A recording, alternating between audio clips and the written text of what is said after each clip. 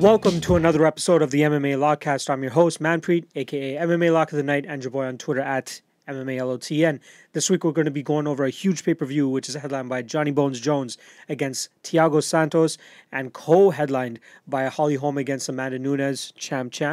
UFC 239, it's a huge card. We also got Jorge Masvidal against Ben Askren on it. Luke Rockhold making his 205 debut against Jan Blachowicz. Huge card. Really can't wait to fucking dive into it for you guys. But we got the return of the casuals this week. My man Big Rob is in the house. What's up? Yeah. All right, this week, for some fucking reason, John Anik's most recent podcast, at least his last couple podcasts, TJ DeSantis has managed to bring the call of the Frank Mir and Todd Duffy fight as their intro. And for all of you that remember that fight, it was fucking bonkers from bell to bell. It only lasted roughly like just over a minute, and I feel like it's a fight that I definitely need to show my man Big Rob, especially with it only being a minute long. It's a quick, fun little fight that we can show him how heavyweights could be more so of a rock'em sock'em type of fight, and it would be a lot more entertaining for the casual fan. So let's get a casual's perspective on Frank Mir versus Todd Duffy. So I'm just going to start it off from right at the beginning. These are two heavyweights that just want to throw. So Okay. let's Cool. let's get it going. Right off the bat, we got Frank Mir and Todd Duffy. Like I said, this was several years ago now. As most of you know, Frank Mir is in Bellator, and this was mostly on the decline of Frank Mir's career as well. So Frank Mir is the guy in the black shorts. Todd Duffy is the guy in the white shorts. Okay. Frank Mir's been around for a long time. He's been around since like UFC 30-something, which was like early 2000s. And Todd Duffy is just a fucking massive man, and they just like to fucking throw. Oh, yeah. Oh, the knee. Oh, you got him there. Oh. Just fucking Wow. throwing bombs. Frank Mir's best path to victory here in this fight would have been to take Todd Duffy down and implement his jiu-jitsu. Black belt in jiu-jitsu, great jiu-jitsu game. But for some reason, he wanted to throw with a fucking banger like this guy. Huh. Look at that. For a solid 50 seconds straight, they've just been throwing bombs at each other. Clinches up for a big knee by Duffy in the clinch. He breaks away. And they just fucking go for it again. Huh. Whoa. Oh. Oh. More. Oh.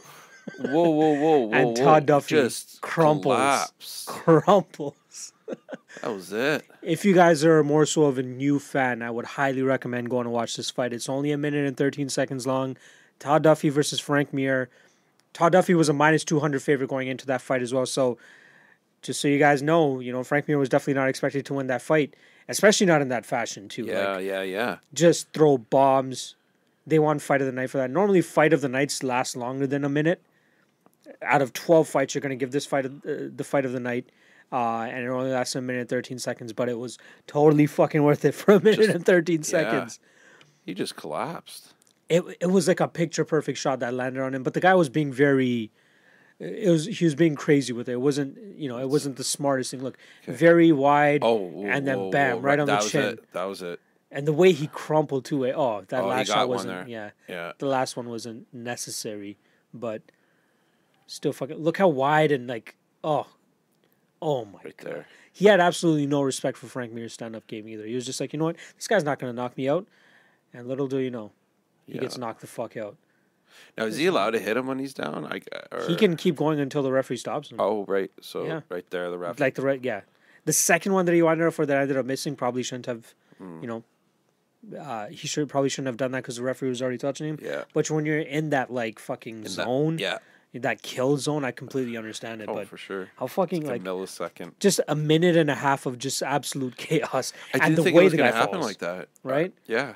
I thought they were going to just keep going at it and going at it and going at it. And who, like, just physically looking at them, too. You expect Yeah. this young fucking stud to get the knockout, but this guy just stuck around and...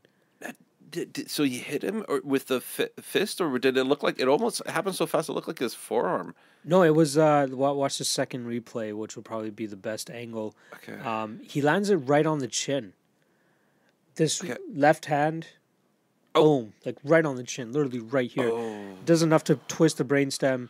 and put the guy out. Oh, wow. And the best is this guy's reaction back here. Watch this guy's reaction.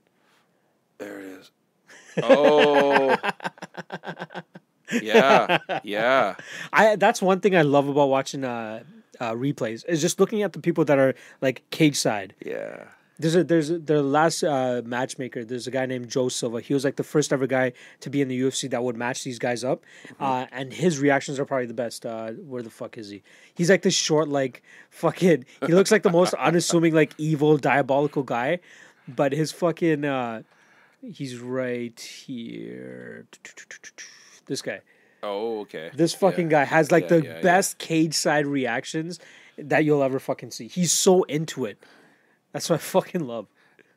Oh, that was wild, man. Damn. I love these heavyweight wars. It's always fun to show like just random people. This is probably one of the fights that I show anybody that's just like, so what's the UFC all about? Yeah. This is what it could be for a casual fan's like ultimate excitement level. It's just two guys fucking swinging and then one guy going down like a pile of bricks. Fucking insane. That's literally what it was. Again, if you guys haven't seen it, check it out. Todd Duffy versus Frank Mir. You can find it on Fight Pass. So it's only 1 minute and 13 seconds of your life. Totally fucking worth it. All right. Let's just quickly go over it. How the fuck was your Canada Day weekend? We talked a little bit about it a little earlier. It was awesome, man. Yeah. Went up to the cottage a bit, and it was a lot of fun. Yeah. Got to go on the water a bit. Nice. Yeah. You know, see some friends and family, and some good food, and what more can I say? Food is probably the best part of these types of long weekends and these get-togethers, eh? Yeah. That's when like the good shit comes out. Yeah. What did you have? Did you have anything? Oh man, we had all kinds of stuff. Like barbecue was going. We even did a lasagna up. Oh damn! Yeah, shout out to Cassandra for hooking up the lasagna, and the other food. Yeah, that's the one food that I actually don't mind as a vegetarian. Like as done vegetarian, rather than having meat or anything. Did you guys have meat in it? Yes, but I gotta tell you, going up, I tried the A&W Beyond Meat burger. Yeah, I've been trying some other stuff too, and and I gotta say, you can't really tell the difference. Did you have a specific reason as to why you tried it? Just because people are telling me it's so good, you can't tell the difference and all this stuff. And honest to God, like if you knew what if you had one before and had a regular burger and you have the two side by side, you wouldn't be able to tell the difference. You probably wouldn't be able to tell the difference. It'd be pretty difficult. I'm not kidding, because it even has like oily kind of flavors in it and stuff like when you're cooking it. So I don't think it might necessarily be better for you, like fat per fat or a gram, and calorie per calorie. But I mean, hey, it's just a pretty cool alternative. The texture's right, even. True. Yeah. Interesting. I don't know. I've just never had that that desire to go the vegan lifestyle or like the plant-based lifestyle. So I'm seeing it pop a lot more. Like even Tim Hortons before I came here, like fucking, they have like the Beyond Meat burger now or some shit like that. I'm like, Well, 100%. I'm on board with you. I think exactly the same way. Like I'm always like I grew up with meat and I always never thought of a substitute. But the only thing that kind of stuck with me, something I read or someone said something in the last year, which was, why are you getting your protein secondhand? Because if you think about all the meat that we're getting is the protein that we're getting is from meat, is really just coming from vegetables, right? So I was thinking, oh, that's right, because like we're really getting it from, like. Well, what do you mean exactly by that? Like, well, we eat the animal for protein, and the animal ate the vegetables for protein. I guess. Protein. Yeah. Yeah. So it's like, why not get the protein straight from the plant? Yeah, right from the plant, right? And I thought that was interesting because, anyhow, not to get into all this stuff, but I Vega shakes and stuff. I love that stuff, right? And you feel good, So, and that's all plant based, right? So my girl tried to get me like, she goes, we should go like gluten free, which I kind of understand. Okay. Like for health wise, it's probably a good thing to do. Yeah. Go dairy free. Yeah. I told her I can't give up the cheese though, man. Cheese makes everything fucking delicious.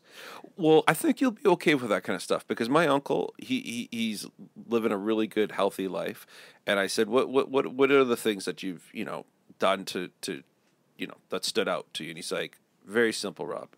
Cut out sugar, cut out flour, and cut out salt, and you'll have Salt. very long That's life. an interesting one. Yeah, those three things. He's like, if you cut those three things out, you can have everything else.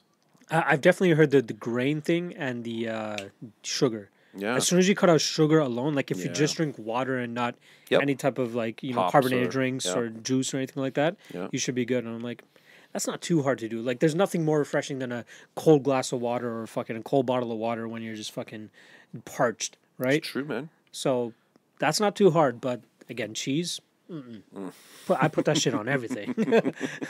I will put that wherever I can. Yeah, man. I fucking love cheese. All right.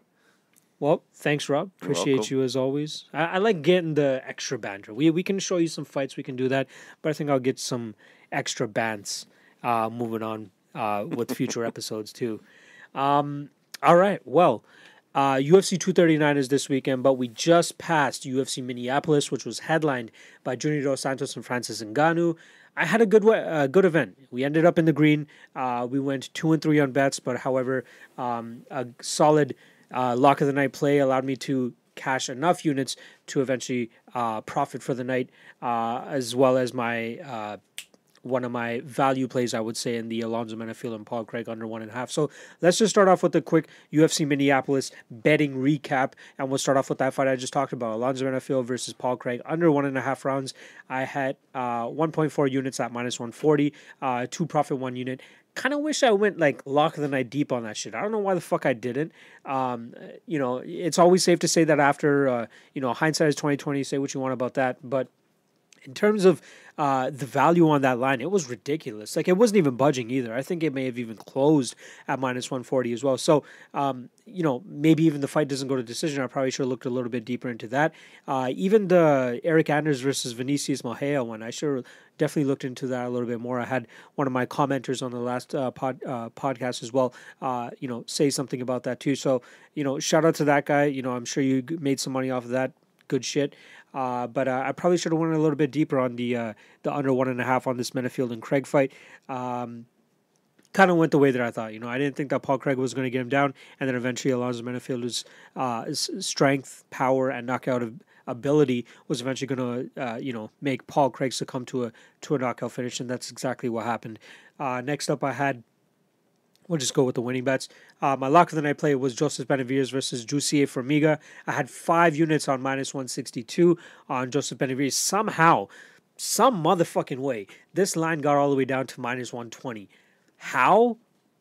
No fucking clue. I think people are just reading into the fact that Joseph Benavidez lost to Sergio Pettis 3 fights ago and that he's on his decline, even though he just got 2 big victories over Dustin Ortiz and Alex Perez in his last 2 fights. And Jussier Formiga has been looking great. You know, he beat Davison Figueiredo coming into this fight.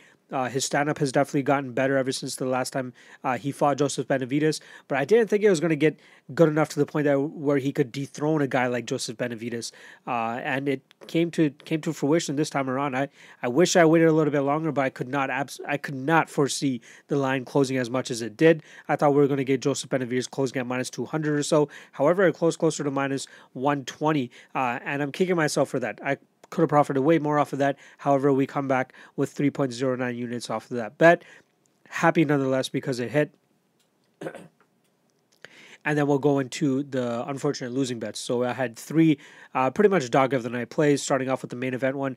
I had 1 unit on Junior Dos Santos at plus 211. I thought there was significant value there. You know, Francis Ngannou, he will always have that one-shot KO power that can put anybody the fuck out. But outside of that, we still haven't seen him tested in like the Stipe Miocic fashion.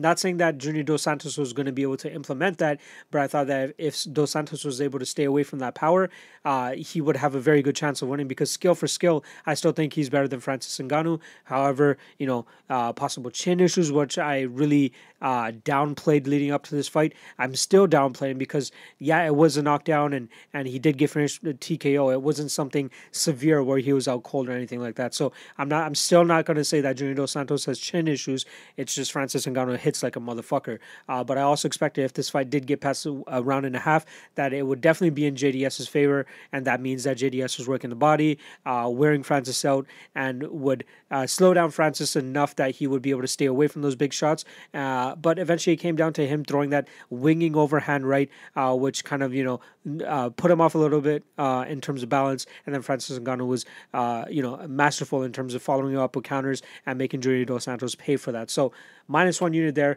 on Junior Dos Santos. Another dog of the night play was 1.5 units at +162 on Anthony Rocco Martin against Damian Maia. I thought he had the significant advantage on the feet, which he did. And I thought that his athleticism and footwork was going to be able to keep him out of bad positions against Damian Maia. He did decent, but then eventually Damian Maia was able to clasp his hands and then just work Tony Martin against that fence. Absolutely irresponsible stand up on behalf of the referee in that second round when Damian Maia was in full mount. Even as a guy betting Tony Martin, and it was probably definitely beneficial for Tony Martin to get out of that position thanks to the referee. But I was still kind of pissed. I felt bad for Damian Maia. He got him into a position that was probably the most dominant position you can get a fighter in, and the referee just takes it away because he thinks that there's too much stalemating going on. I did not agree with that. Regardless, Tony Martin comes on strong in that third round, or you can even say that Damian Maia just decided to throw absolutely nothing, and probably, is the definition of taking a round off, was that third round of Damian Maia. But the first 2 rounds were still enough for Damian Maia to take away the 29-28 decision against Anthony Rocco Martin, and we had one judge, I believe, scored it a draw, giving Tony Martin a 10-8 third round. I'm not complaining too much about it. Regardless, it still ended up being a loss, -1.5 units on Anthony Rocco Martin. And then lastly, I had a very small play, 0.25 units on Maurice Green to win by submission against Junior Albini at +725. I thought with the amount that Maurice Green seemed to be working on his jiu-jitsu even before that Jeff Hughes fight, I thought that he could catch a guy like Junior Albini who's been caught before, not just by Alexei Oleinik, but I thought that Maurice Green, if he was going to be able to hurt Junior Albini, which he did, I thought he would hunt for the submission a little bit more. However, he ended up following up with more punches and then eventually got the TKO. So close to cashing that +725 underdog bet. However, it was just a stab. So -0.25 units is not too. I'm not going to cry over that. So. Good win for Maurice Green. Unfortunately, he got it by TKO instead of submission. So that's -0.25 units there. And then, just to put a bow on it, it was +1.34 units on UFC Minneapolis for a 15% ROI, and another lock of the night hit. So, that pretty much capped off the first half of 2019 for your boy. Ended up -2-ish units, for the year, for at least for the first half of this year. I think I definitely had a better second quarter than I did the first quarter, so I'm definitely going to run those numbers and put them out for you guys on Twitter probably in the next couple of days or so when I get the chance. But we're rolling right into the second half, off a win, so momentum's back on the side, and I think there's a lot of chalk on this UFC 239 card, which I'm going to get into now. It's kind of, I tweeted out earlier yesterday, that's kind of giving UFC Moscow a run for its money in terms of Chalk City. If you guys remember the UFC Moscow card from last year, I think it was headlined by Hunt and Oleinik. There was over a crazy amount of -400s, -500s, and we're kind of getting the same here. Like on fight day, on what is today? Tuesday of fight week, we have let's say just over -300 on 5 times. You got 1, 2, 3, 4, 5, 6 fighters above -300. So that's half of the fights on the card where we have a huge discrepancy in terms of odds. I think we're going to see that slowly close here. With some of these fights, I think a lot of people are going to be dog hunting here. I have one dog that I really like at the moment, and I'm probably actually going to, I will probably bet him while I'm recording this podcast once we get to that actual fight. So I see him at some odds that I really, really much like, and I'm surprised I didn't get my goddamn notification from Best Fight Odds yet in terms of the fact that this fighter hit the range that I want to hit him at, but you guys will hear about that as soon as I get to that fight. So, UFC 239, like I said, top to bottom, great fight card. We got Ben Askren's return, Luke Rockhold going up to 205, Michael Chiesa against Diego Sanchez, the return of Gilbert Melendez against a young up-and-comer in Arnold Allen, Claudia Gadelha trying to bounce back from that Nina Ansaroff loss, Yadong Song, everybody's boy, Yadong, coming back to fight Alejandro Perez. The return of the Austrian Wonder Boy, Ismail Nardiev, against Chancellor Country, and as well as the UFC debut of the Panda. What is it? The Panda. What's her name? The Raging Panda, Julia Avila. So there's a lot of fun fights sprinkled throughout this card, as well as Edmund Shabazian, who's been on a crazy run as well.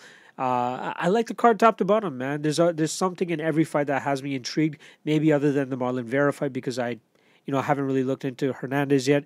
I think his replacement just got announced last night, so I've had zero chance to look into that fight. I'll do my best to break down Marlon Vera for you guys, but I know jack shit about Hernandez. So let's learn together about who the fuck Nohelen Hernandez is. So without further ado, let's just fucking get into this card. Let's get it rolling. First fight, since it doesn't matter, since there's no fucking pictures for any of these girls. We got Pannie Kianzad versus Julia Avila. Starting off with Pannie Kianzad. She's coming off a victory over Ioni Razafiriarison. Butchered that. But that's actually her first fight after coming off that loss to Macy Chiasson at the Ultimate Fighter finale. I kind of find it interesting that they cut Pannie Kianzad as a finalist in the Ultimate Fighter, but quickly brought her back to fight Julia Avila here. I believe Julia Avila was also... Julia Avila was actually supposed to fight Melissa Gatto. Melissa Gatto had to pull out, and Pannie Kianzad comes back on a relatively quick turnaround from her last fight, which was in May 11th. I've never been the biggest fan of Pannie Kianzad. I think she has a game that's easily exploited. And I think that we're going to see that from Julia Avila here as well. Some names that Pannie Kianzad has fought in the past. She holds victories over Jessica Rose Clark, Milana Dudieva, Lena Landsberg. Those are pretty much her most notable wins. But she's, come across hard times against girls like Tanya Evinger, Raquel Palui, Sarah Kaufman, and then obviously her Ultimate Fighter finale loss to Macy Chiasson. Julia Avila is definitely a prospect that a lot of people are looking forward to coming into the UFC. She's 6-1 with wins over Nico Montano, and I think that, and as well as Marion Renault in her in her pro debut way back in 2012. She took off about 4.5 years, and then eventually came back at XKO, and then strung together 3 wins, lost to a girl named Marcia Allen in Invicta. I haven't been a chance to see that yet, but it was just a hand injury, so I should definitely take a look at that. But I've seen her fight against Alexa Connors. I'm very impressed with this girl. I think it's a long time coming that she, finally made it into the UFC, and I think she's definitely going to make a stamp here. She's going to make a statement. I think that she's going to be able to easily grind out Pannie Kianzad, who has shown, the ability to get easily grinded out here. So I kind of understand the minus 250-ish range that Julia Avila is currently at.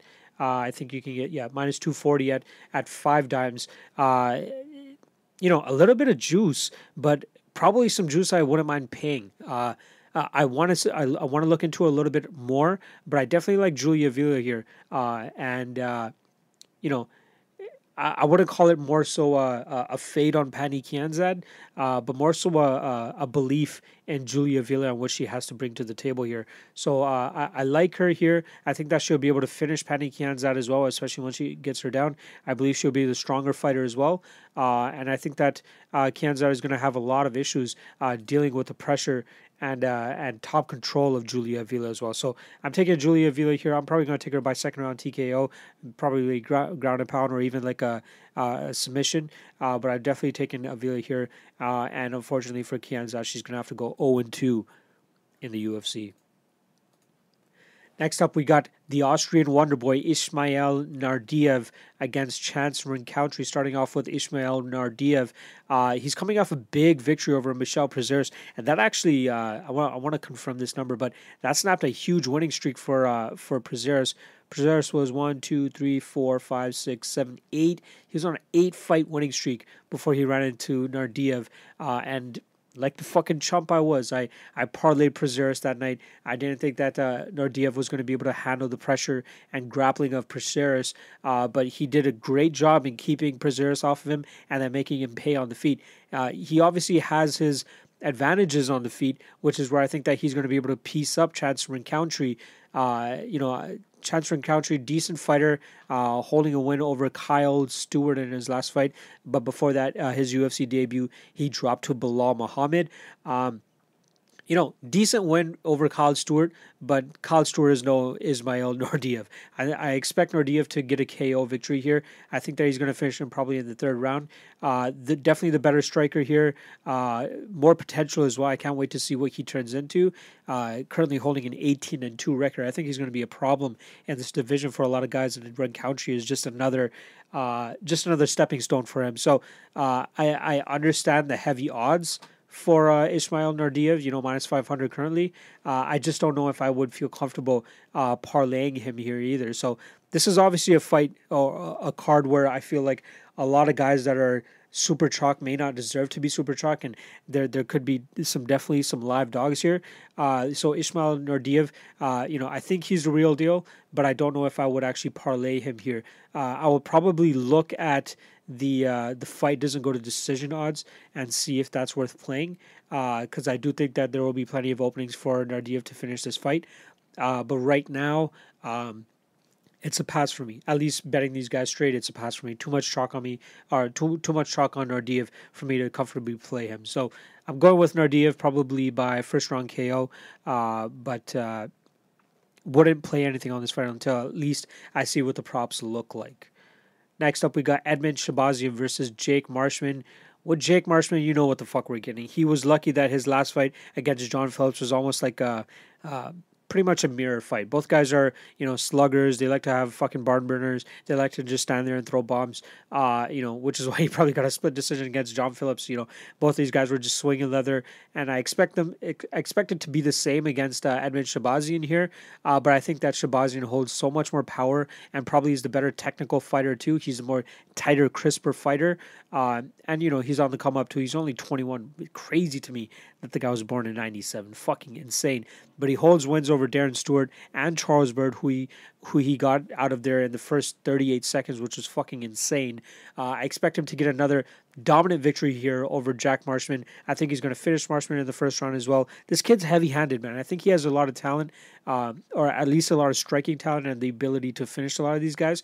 But I can't wait to see him fight a little bit more seasoned and well-rounded guys in this division. What is that? 170, I believe it is. I don't know why the fuck I'm blanking on the weight division. 185, so middleweight. He's starting at 6'2", 74-inch reach. With Jack Marshman, you're getting a guy with 73-inch reach at 6 foot. It's Jack Marshman, fun guy to watch. He's been around the UFC for a little bit now, but he's never going to be that top 15. He's never going to be that contender. And I think that this is just another stepping stone for Edmen Shahbazyan. And I truly believe that we're going to get a Shahbazyan that starches Jack Marshman. Maybe a fight doesn't go to decision prop on this is definitely something to look forward to. I honestly haven't even seen if look at that. We got some fucking props. Let's see what we're working with here. Fight doesn't go to decision. Minus 190. Very interesting. I'll definitely take a very good look at that because I think this is going to be a stand-up fight, and I think that Shahbazyan is probably going to knock out Jack Marshman. And we saw in Shahbazyan's fight against Darren Stewart, he had the ability to take these guys down, so I could see him definitely taking Jack Marshman down, and I think that he could even get a ground and pound victory there as well, too. We have Shahbazyan inside the distance at minus 130. I like the minus 190 in case Jack Marshman lands some sort of Hail Mary shot against Edmen Shahbazyan. So I might look at that fight doesn't go to decision. I really like that right there. Let's see what the fight doesn't go to decision on Ismail Nardiev is. Minus 115. So maybe that's something that I'll probably poke as well because I think that he has plenty of openings to beat a guy like Chance. But getting back to Shabazian, Jack Marshman, I'm going to say second round TKO for Edmund Shabazian. He might come up with a little bit smarter of a game plan. Maybe go like the Darren Stewart route where he outgrinds the guy in the first round, then probably in the second round he puts it on Jack Marshman a little bit more and ends up getting the knockout. So I'm going Edmund Shabazian, second round finish. Next up, let's go right the fuck into my favorite for at least dog of the night. I'm gonna go with I'm talking about Yadong Song against Alejandro Perez. We'll start off with the Yadong Song. He's on a crazy run right now. He's 6 straight victories, 3 in the UFC. Bharat Kandare, Felipe Aranches, and Vince Morales. He was supposed to actually fight Alejandro Perez way back in March, had to pull out of that, but now they're squared up again roughly 4 months afterwards at UFC 239. One thing that was very evident to me in researching Yadong Song, even for his past fights, is this guy loves the fucking war. This guy loves to stand there and bang, almost to a fault. It's kind of crazy the amount of damage this guy has taken in. Even the fights that he's won, he's 21. He's had 18 fights. He's had 18 fights. His fucking pro debut was in 2013, which would make him 16 years old when he had his fucking pro debut, which is insane, which is probably illegal in the majority of the MMA world, but somehow in China they're going to pull this shit off. Regardless, I think in this fight against Alejandro Perez, this is probably the most complete fighter he's fighting in his UFC career. Alejandro Perez is a guy that I've always kind of looked down upon and believed that, wasn't the best. I thought he was, on the cusp of top 50, never really going to be, a top 15 guy, never really break the rankings. But he definitely showed me in his Matthew Lopez fight and in his Eddie Wineland fight that this guy's kind of here to stay. Like, I believe that his growth is one of the better growths that we've seen in the UFC. As an all-around fighter, from getting takedowns to be a really good striker, takedown defense, he's definitely improved. It's insane to me how good he has actually become. Will he become a contender? I don't think so. I think we should pump our brakes on that a little bit. But should he be a plus 200 favorite, a plus 200 underdog to a guy like Yadong Song, who, kind of just likes to throw discipline out the window and just throw bombs? Probably not. I think this is a fight that Alejandro Perez could absolutely take advantage of Yadong Song and make it more of his type of fight. I think that he can make this a dirty fight. I think that he can make this his type of fight. I believe that he'll be able to mix in takedowns, mix in the tighter technical striking, whereas Yadong Song is going to try to want to come in there and he's going to want to make it a war. I don't think Alejandro Perez is going to get sucked into that. Eddie Wineland tried doing the same thing, and Perez showed great composure, great discipline, and was still able to pull out the victory there. He ran into a tough competitor in Cody Stamann his last time out, but I'm not expecting Yadong Song to have a takedown game and the grappling expertise of a Cody Stamann, which is why I think that plus 200 is a little crazy. I think a lot of people are on the Yadong Song train, me included, but I probably wouldn't bet him above, minus 170-ish, maybe even minus 175, like even maybe minus 150. Maybe that's my line for Yadong Song, but I think anything over plus 200 is a little bit disrespectful of Alejandro Perez, and I'm definitely going to take a shot on it. And just to show you guys how fucking serious I am, I'm actually going to bet him right now. I would have dropped 1.5 units on Alejandro Perez before I fucking miss this line. Give me a sec.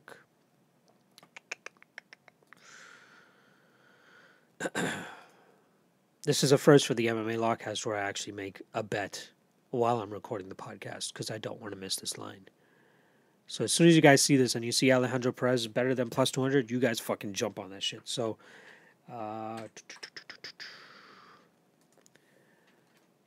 plus 206 on Sportbet. Even better. Let's fucking run with that.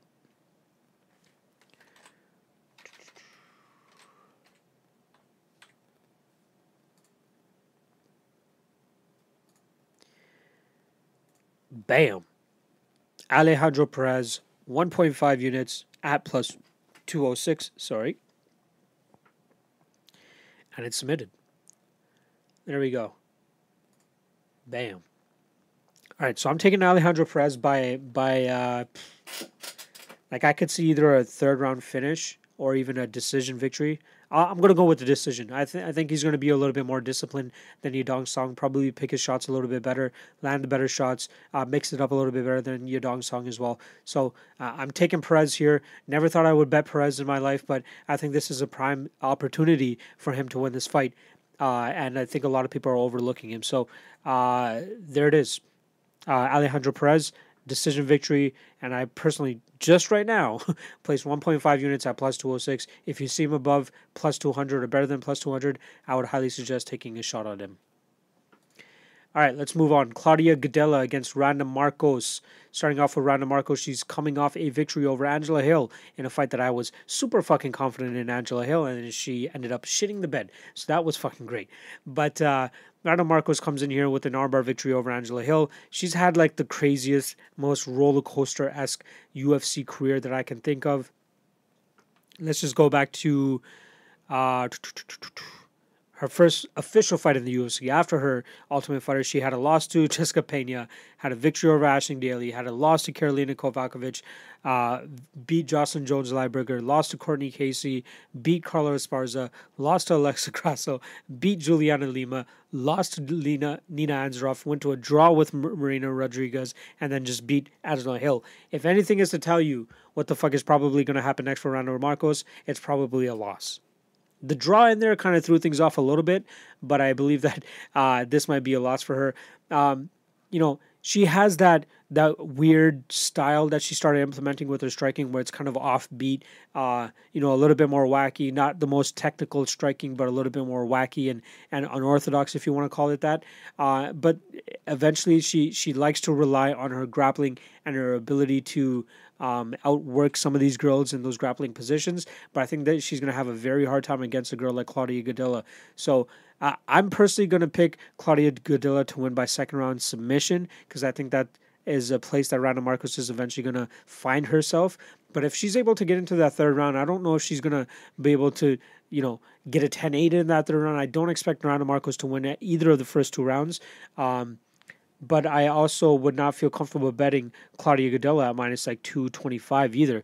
Her gas tank has always been an issue, and we've seen that in her last fight against Nina Ansaroff. Nobody ever expected her to lose to Nina Ansaroff. I know a lot of people that lost money on her, especially as in a parlay situation. She closed at minus 305 against Nina Ansaroff and then lost that decision. But her gas tank has always been an issue. Randa Marcos has a decent gas tank, so I'll give her that. But I don't think she'll see that third round to, show the advantages of what a third round gas tank would have over a girl like Claudia Gadelha. But I expect Claudia to get a hold of Randa Marcos, get this fight to the ground, and then quickly submit her. Maybe not quickly, but I think second round submission we see either an armbar or a rear naked choke for Claudia Gadelha. I'll probably look at a Claudia Gadelha submission line. Let's see what Claudia Gadelha inside the distance looks like, though. If that's plus money, I wouldn't mind putting a little bit on that. Damn. Gadelha to win inside the distance is plus 300. So that's definitely something I'm probably going to poke. I don't think Randa Marcos has the submission defense to fend off a girl like Claudia Gadelha. So I think plus 300 for inside the distance on Claudia Gadelha has a lot of fucking value. So I would definitely think about playing that. And something that I would recommend to you guys as well. But I'm definitely taking Claudia Gadelha here. I'm not going to completely write her off, as most people probably will. I think that she has a really good chance of winning this fight and still cementing herself as like a top 5 girl in that division. And I don't think a girl like Randa Marcos is going to beat her. Her style plays right into the style of Claudia Gadelha, and it's going to be unfortunate. But I think that Claudia Gadelha gets this victory over my fellow Canadian sister, Randa Marcos. So Claudia Gadelha, second round submission over Randa Marcos. Next up, UFC still fucking has Sean O'Malley against Chito Vera, but Chito Vera is now fighting a guy named Nohelen Hernandez. This fight got put together last night, so I had absolutely zero time to look into this guy. I will be updating the tape index tonight as well, so you guys can learn a little bit more about Nohelen. I keep wanting to say Gonzalez, but it's Hernandez. But I will say Hernandez. Maybe he could be. Let's see if there's any odds out for that yet. No odds yet. So. Hopefully I can line this before the actual odds come out and it gets spoiled, and I can see if it's along my thinking. But Marlon Vera is a guy that's coming in here. I bet against him last time because Frankie Saenz was a decent underdog to him. I was surprised to see that underdog price on him. But Chito Vera comes out with like a bat out of hell and completely stuns and finishes Frankie Saenz in a weird turn of events. I did not expect that to happen at all. And I still don't think highly of Marlon Vera. I don't know what the fuck it is. I wasn't going to bet Sean O'Malley here. I don't know if I would bet Nohelen Hernandez. I got to put in the work for it and see what he has to offer here. But Marlon Vera, decent jiu-jitsu. I'd say above average jiu-jitsu, becoming a better striker as well, learning to use his reach, learning to use his lankiness. So I guess he's still developing. I don't know what it is, but just something about him. I just don't have the best feel about Marlon Vera, and I don't know. I still don't think he's a legitimate guy. He needs to get a couple more victories here, and this Nohelen Hernandez guy making his UFC debut should hopefully be an easy victory here for Marlon Vera. With Nohelen Hernandez, the last time he fought was November of last year against a guy named Kyle Reyes for Tachi Palace Fights, who I'm surprised is still putting on fights. I thought those guys folded a long time ago. But he had a fight scheduled for June 15th. I'm not sure if, that was actually a boxing bout. So he was actually supposed to fight Anthony Birdchek. Interesting. He's supposed to fight Anthony Birdchek. Where was this fight supposed to happen? For LFA. So I guess he had a fight that he was getting ready for, so I guess he's pretty much in shape. I just want to see what he has to present. He has a 10-2 record. Any notable names? No names that I really recognize on his pro or amateur record. The guys have a decent, his opponents have had decent records, 13-5 last fight, 13-5-1, 7-3, 6-2, 3-0, 3-0, 7-3. So he hasn't been fighting complete can crushers. He's beaten Martin Day, who's also in the UFC as well. So that's one name I would say. But I don't want to say anything about his technique. I don't know much. Most of his wins have come by decision. All of his wins have come by decision, except his earlier fights. So again, not much to say about Nohelen. I'm not even going to give you guys a prediction on this because I have no idea what to expect with Nohelen. So not the biggest fan of Chito Vera, but I'm not sure if this is the spot to fade him again like I did last time, and it stung me, but it is what it is. Next up, we got Gilbert Melendez versus Arnold Allen. Gilbert Melendez fighting for the first time since September 2017, which is when he lost to Jeremy Stevens. He's completely fallen off a cliff. Absolutely fallen off a cliff. He's an absolute world beater in Strikeforce, beating guys like Tetsuya Kawajiri, Shinya Aoki, Josh Thompson a couple times, Jorge Masvidal. Comes over to the UFC, loses a split decision to Benson Henderson, has an absolute war with Diego Sanchez in his next fight, and then, strings out 4 straight losses, which is the streak that he's currently riding. So he had a title shot against Anthony Pettis, which is what he got guillotined by in the second round. Then lost a split decision to Eddie Alvarez. Then lost a decision to Edson Barboza. I was actually live for that in Chicago, which was headlined by Holly Holm and Valentina Shevchenko. And then lost a decision to Jeremy Stevens at UFC 215 in September of 2017. So he's always been a pretty good all-around fighter. Good jiu-jitsu. That guillotine that Anthony Pettis was able to catch him with was very shocking to me, to be honest. I thought that was a fight that he was going to be able to easily grind out and beat Pettis, but Pettis, was just fucking Wonder Man during that run when he had the title against, Benson Henderson, Gilbert Melendez, and then eventually lost it to RDA in his next fight. But Melendez has just not been able to string it together in his UFC career. He's 1-5, and now he's coming in against a young up-and-comer after just close to 2 years off. That's probably the most concerning thing about this fight. You guys know how I feel about guys who are coming off of extended layoffs, and this is no different. Arnold Allen is a fucking problem. He's running a 7 fight win streak. Beating guys like Makwan Amirkhani, Mads Burnell, Jordan Rinaldi, who's a strong wrestler in his own right. I think he's going to have the advantage here against Gilbert Melendez. Melendez is getting up there in age. Obviously not fighting as often either. He's 37. I think Arnold Allen is going to be the stronger, faster, quicker guy here, more athletic now too. Probably has. He'll have the speed advantage, which will probably give him the advantage on the feet. I believe Melendez still has a little bit of power in his hands because that's normally the last thing to go. So that's probably one thing that you have to worry about here with Arnold Allen. But in terms of the grappling, I think that Arnold Allen should be able to stay out of any type of jiu-jitsu issues that Gilbert Melendez may bring. I've seen a lot of people parlay Arnold Allen. A lot of people are super, dead set on him, thinking he's like, not to use my own cliche, but the lock of the night. And I don't know if I feel comfortable betting Arnold Allen here, man. He's 14-1, 25.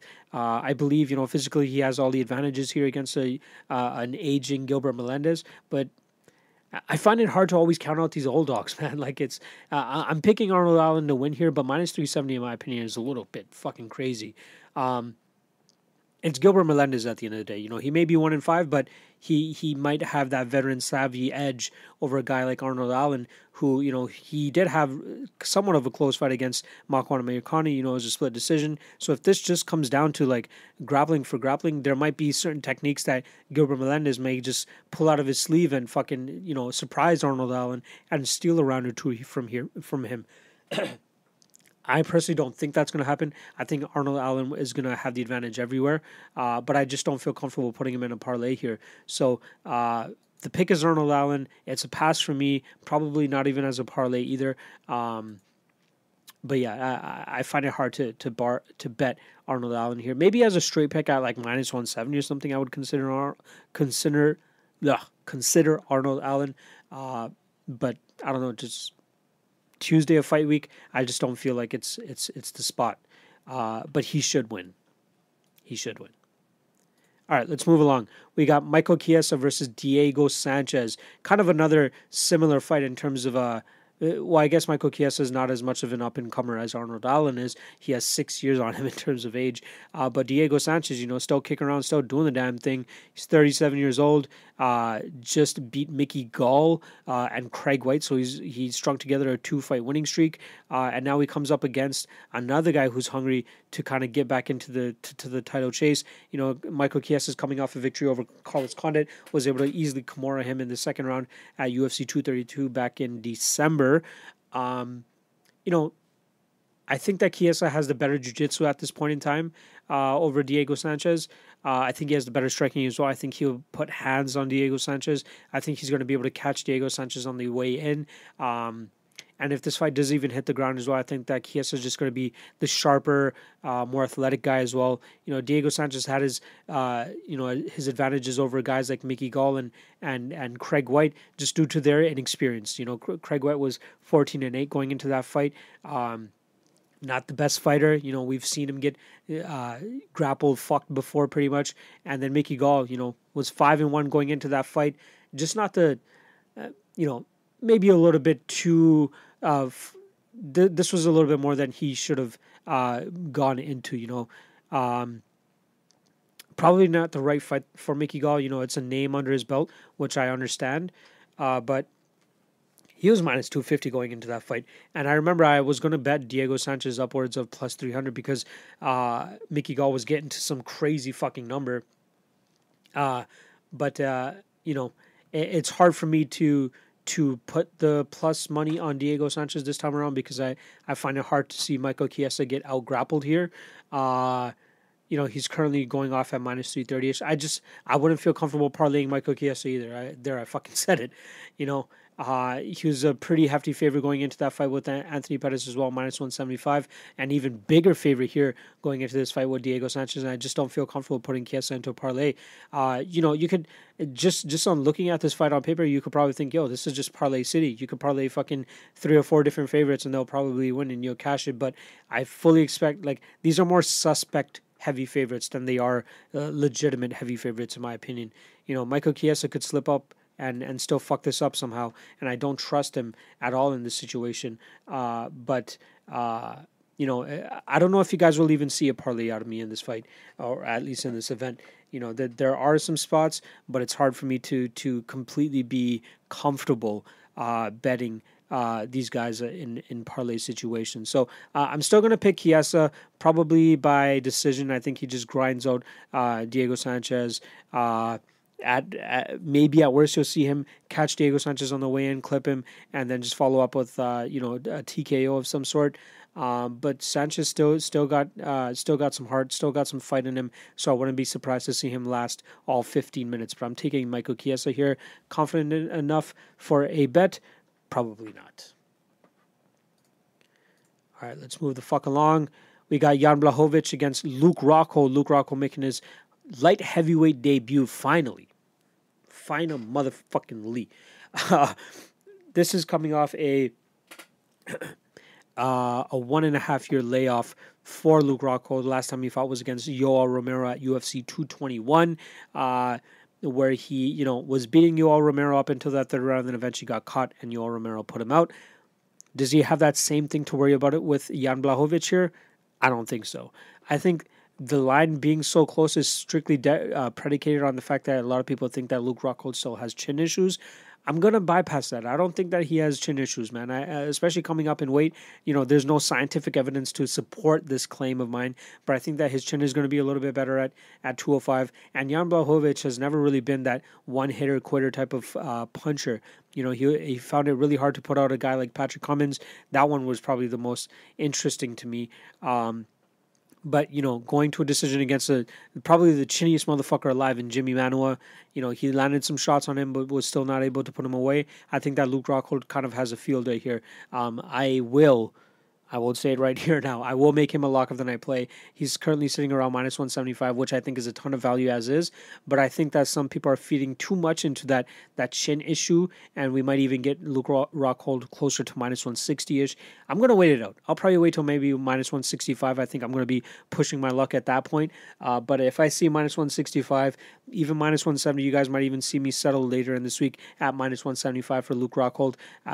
Like the Benavidez fight, though, I have no idea where the fuck these odds are going to go. I'm just trying my best to predict these lines. Luke Rockhold obviously has the bigger name, but I don't know what people remember the most. I think people will remember actually Luke Rockhold's chin more than they will his actual skills and how good this guy actually is, man. It's really been his chin at 185 that has cost him some of these fights against Michael Bisping and Yoel Romero, but this guy is an absolute fucking monster, man. This guy's really fucking good, and I think he has the best chance out of all the 205ers. Maybe not, okay? He has a really good chance, maybe top 3, top 5 chance to dethrone a guy like John Jones just with the skill alone. But I think this fight against Jan Blachowicz is the perfect fight to put him into that top 5, top 7 discussion of light heavyweight. We know that this guy's a legitimate contender, and this is the perfect fight for him to prove it. So I think he goes out there. I think he finishes a guy like Jan Blachowicz as well. So I think this minus 175 line that he's currently sitting at is an absolute gift, but I'm going to push my luck a bit and see if I can get a better line, but he will be my lock of the night play. I will, I've said in the past before that sometimes I've had issues with guys with chin issues, but I think that Luke Rockhold, has nothing to worry about with Jan Blachowicz here.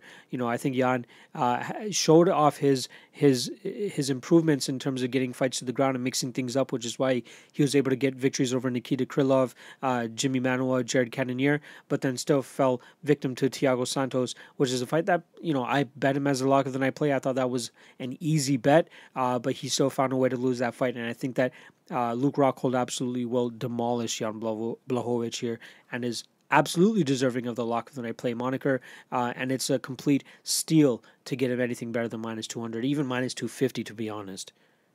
But I'm taking Luke Rockhold I'm going to take him by second round submission. I think that he taps out Jan Blachowicz here, or gets a TKO. He gets top mount and then rains down elbows. It's up to Jan Blachowicz whether he wants to take those elbows and get a TKO loss or give up his back and get a submission loss to Luke Rockhold. But I think Rockhold gets the motherfucking victory here.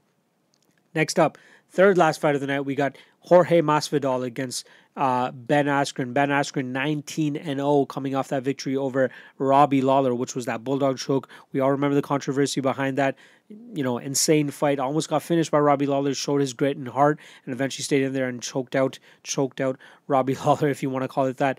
And now he comes into this fight against a very game Jorge Masvidal. I don't want to, no pun intended with the game bred moniker that Jorge Masvidal has, but I think this is a very tough fight for Ben Askren. He's currently sitting at minus 235, plus 195 on Jorge Masvidal. I believe Masvidal obviously has the advantage on the feet. Will he be able to keep the fight on the feet? That's where I think he falters. If this turns into like I don't see this turning into like a Ishmael Nordia versus Michel Prazeres type of fight, because I believe Ben Askren has way better ability to get this fight to the ground than Prazeres did. But I think that as long as this fight stays standing, Masvidal is going to be able to piece up Ben Askren and make it a very tough fight for him. But as soon as Ben Askren gets a hold of him, I don't think that Jorge Masvidal is going to, one, get him off of him, two, get up. That's just being completely honest. Ben Askren is going to... I think this is a tailor-made fight for him to show off his ability to get this fight to the ground and make it a living hell and show why his wrestling has been so, highly touted and why he's seen as such a fucking monster, even though, a lot of people were not impressed with his reign as one champion or even Bellator champion. But I think that we kind of see a vintage Ben Askren performance here. I'm not comfortable betting him. Maybe I will probably look at like a poke on him as a parlay piece. Minus 235 parlayed with something else is probably not that bad. I could probably get plus money on him, but I would probably put no more than a unit on it. It really concerns me when guys stand up is lacking so much, and it's obviously paid off for him. He's 19-0 for a reason. He's been able to get these fights to the ground and been able to avoid the striking to a point that he's been able to go undefeated. But Jorge Masvidal brings like another level of striking than most of the guys that he's fought before, other than Robbie Lawler, who's just a fucking madman and a great striker. But, I think he got Douglas Lima at a great time back in 2012. Even Jay Hiron, he went to a split decision with. He's fought some decent strikers, but a guy like Jorge Masvidal, who's able to mix it as well as he is and is able to overcome, crazy odds like his fight against Darren Till. I love Jorge Masvidal, and I would love to see... There's nothing more I would love to see than a Jorge Masvidal win here, and especially extending him to get this... for him to extend this to a 2-fight winning streak, especially coming off that Darren Till victory, would be fucking amazing, and especially that would skyrocket him even more in the rankings, in my opinion.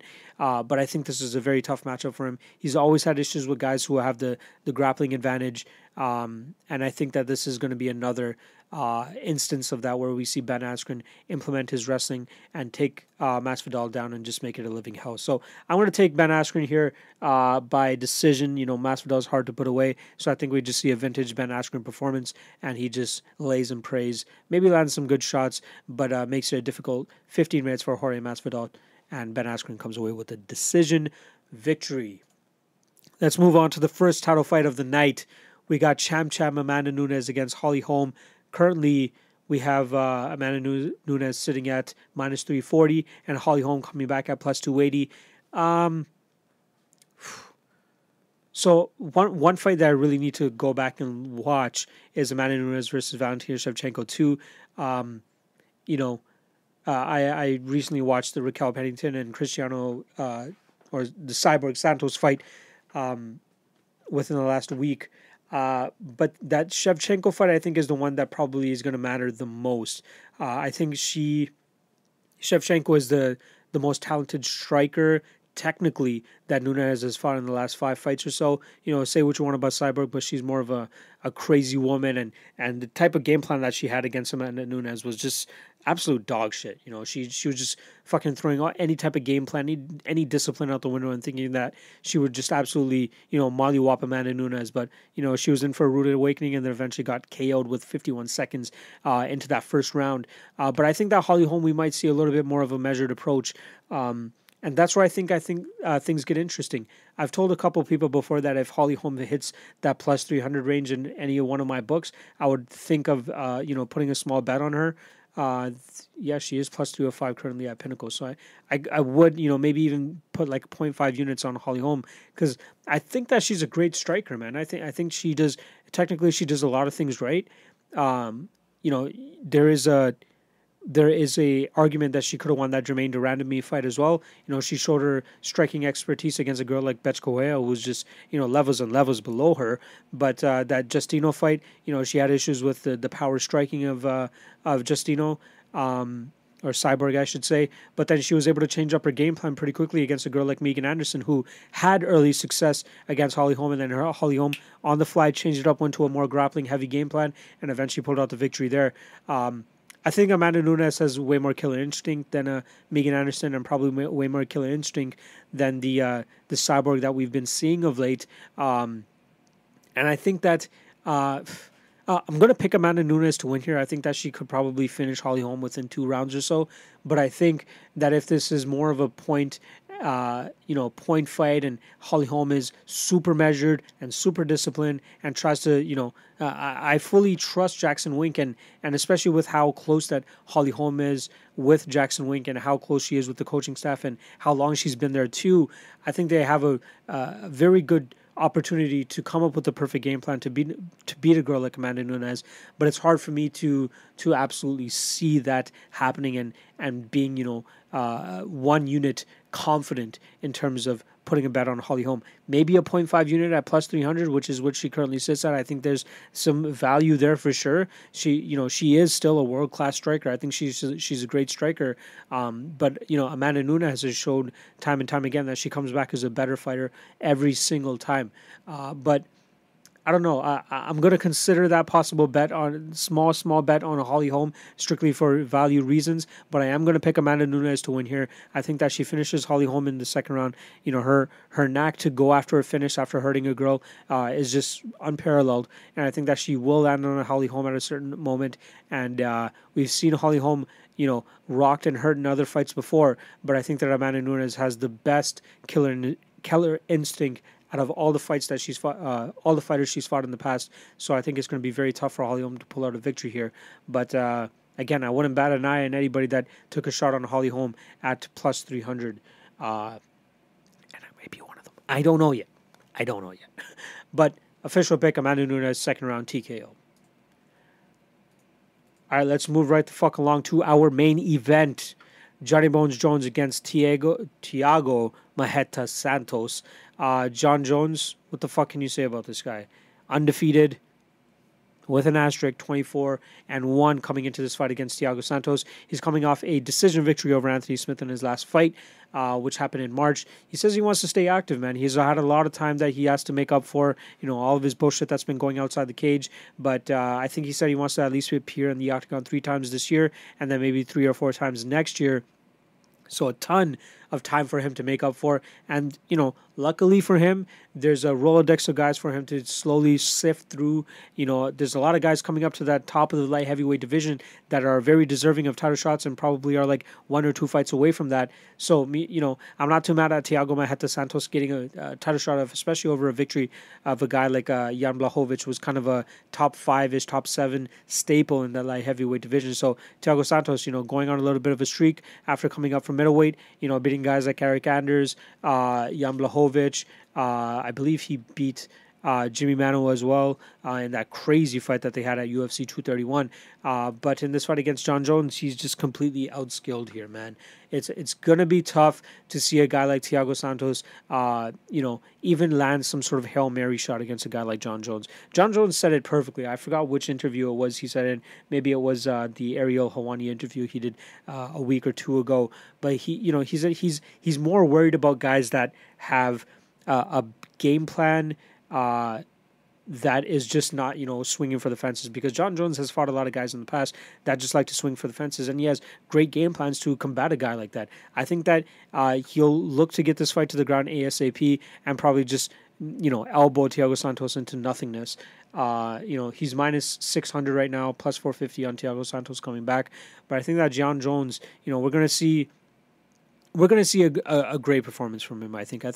We're not going to see as much of a a measured approach as he had against Anthony Smith. I think we're going to see John Jones going for the kill here and going for the kill with grappling. I think that he'll find a way to close the distance intelligently, get Thiago Santos to the ground, and I think from there he's going to have an absolute molly-whopping. He's 6'4", 84.5-inch reach, whereas Thiago Santos is 6 foot, 76.5-inch reach. But when you guys saw these guys kind of facing off against each other, it's insane the size advantage that John Jones has. He looks in absolutely at least maybe 2 weight classes bigger than him. It's insane. And one thing I just realized, man, Thiago Santos is 35, so this is pretty much. He needs to get this victory here. Otherwise, go down to middleweight, see if he can string together a couple more wins again, and maybe fight for the middleweight strap. But you're not beating John Jones, bro. I love Thiago Santos. Everybody's a big fan of him. The style that he brings. But I don't even think a Hail Mary shot here is in the books for him. John Jones is just too intelligent, has a significant reach advantage, significant size advantage. I think as soon as he gets close enough to Santos to get this fight to the ground, he's going to be able to without much resistance, and then it's just going to be a quick, short night for Thiago Santos. So I don't think there's much to break down here. I don't think that Thiago Santos is going to land any crazy Hail Mary shot. I think that maybe the fight doesn't go to decision. Parlayed with something is probably a good spot. What's Jones inside the distance? Jones inside the distance is minus 230. I think there's some value there. I'd say there's some value there. I might actually bet him to win inside the distance. I don't see Thiago Santos being able to go all 5 rounds, withstanding John Jones's takedowns and surviving off of his back. So I think there's plenty of value at minus 230 for Jones to win inside the distance. Man, that might even be a second lock of the night play for me now that I'm thinking about it. Minus 230 is a great price for, the skill gap between these guys. The fact that John Jones is not a minus 1,000 favorite here is just strictly based on the fact that people think that Thiago Santos has that chance to hit, that Hail Mary shot. He's gone from plus 520 down to plus 425, then back up to plus 525 to plus 500 to plus 415 to plus 450. So there's been a little bit of a roller coaster from like the plus 520-ish range to the plus 450 range. But I think that's just people, thinking that Thiago Santos is going to land that Hail Mary shot. I just don't see it happening. I think that we see John Jones finish him here and not have much resistance once this fight gets to the ground. So I'm taking John Jones, let's say second round ground and pound finish, or even a choke, maybe snatches on some sort of guillotine or a rear naked choke. But I think that John Jones finishes this fight. Thiago Santos is going to blow his load in that first round and a half, and then John Jones is, if he doesn't get him down in that first round, he's definitely going to get him down in that second round and look to finish this fight really quickly. I think he wants to put on a statement as well, especially after a fight against Anthony Smith. A lot of people that he was going to be able to finish relatively quickly. I think Thiago Santos's knack for not ever going to a decision will definitely feed into John Jones winning this fight inside the distance as well. So I'm going to take John Jones. What did I say? Second round finish. I don't know if it's going to be a KO or submission, but I definitely like John Jones to win here.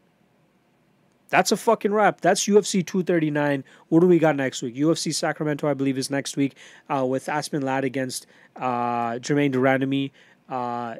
Great card in terms of odds. I've seen a lot of people already talk about it online on Twitter. A lot of people are saying that there's a lot of live dogs on this card, and I believe them. I'm not going to share with you guys as of yet, but I can't wait to dig deep into that a little bit more. There's still a couple of things I want to shore up for UFC 239, especially that Hernandez and Vera fight. Maybe see if that there's some possible value on Hernandez if those odds come out at a certain number.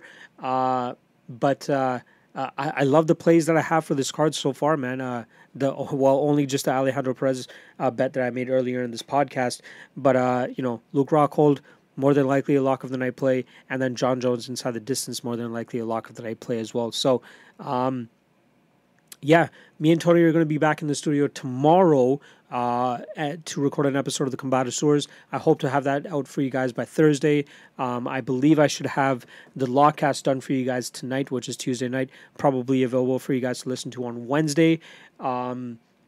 Tape Index will be updated as well as soon as possible with Nohelen Hernandez, especially coming in against Marlon Vera. What else do I got? Yeah, Combatisseurs, Lawcast, Check me out on Twitter at MMALOTN. Check the website, MMALOTN.ca. I will be doing a mug. Excuse me. I will be doing a I will be doing a mug giveaway, Lock of the Night giveaway. For this UFC 239 event. Last time I did it strictly for YouTube. This time I'm going to go back to Twitter. So if you guys want to go in on that, just make sure you check out my Twitter feed. I'll probably have it pinned or somewhere near the top of my timeline in terms of the details. But it'll probably be around the same thing that I did for like the YouTube. Pick a winner, pick the round and method. Whoever wins, if there's multiple winners, they'll be put into a draw, and the winner of that draw receives a mug. If you guys remember, I have a bunch of those mugs with MMA quotes. Funny ones still sticking around. I want to fuck Chuck. Thug Rose ×3. There's a bunch of other ones that I got. Just check out my timeline pictures, and you guys will find them all there. But that's pretty much about it on my side. I'll be, again, like I said, I'll be back tomorrow to record Combatisseurs. I'm gone to Montreal this weekend, so I won't be watching 239 live. I'll be at a wedding.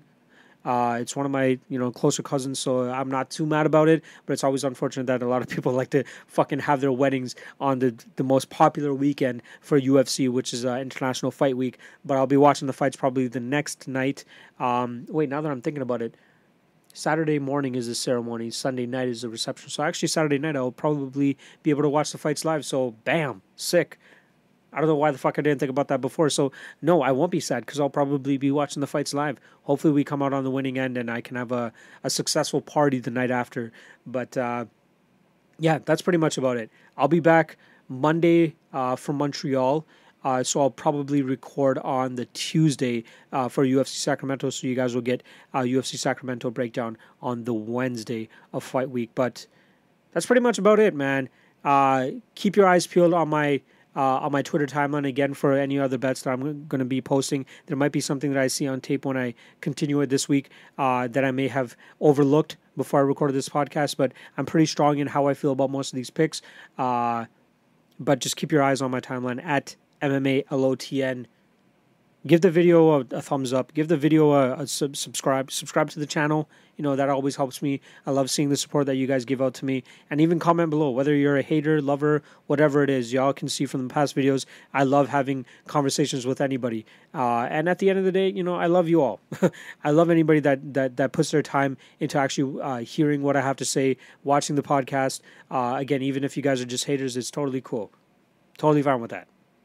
Totally cool. All right, that's it. I'm done. We out of here.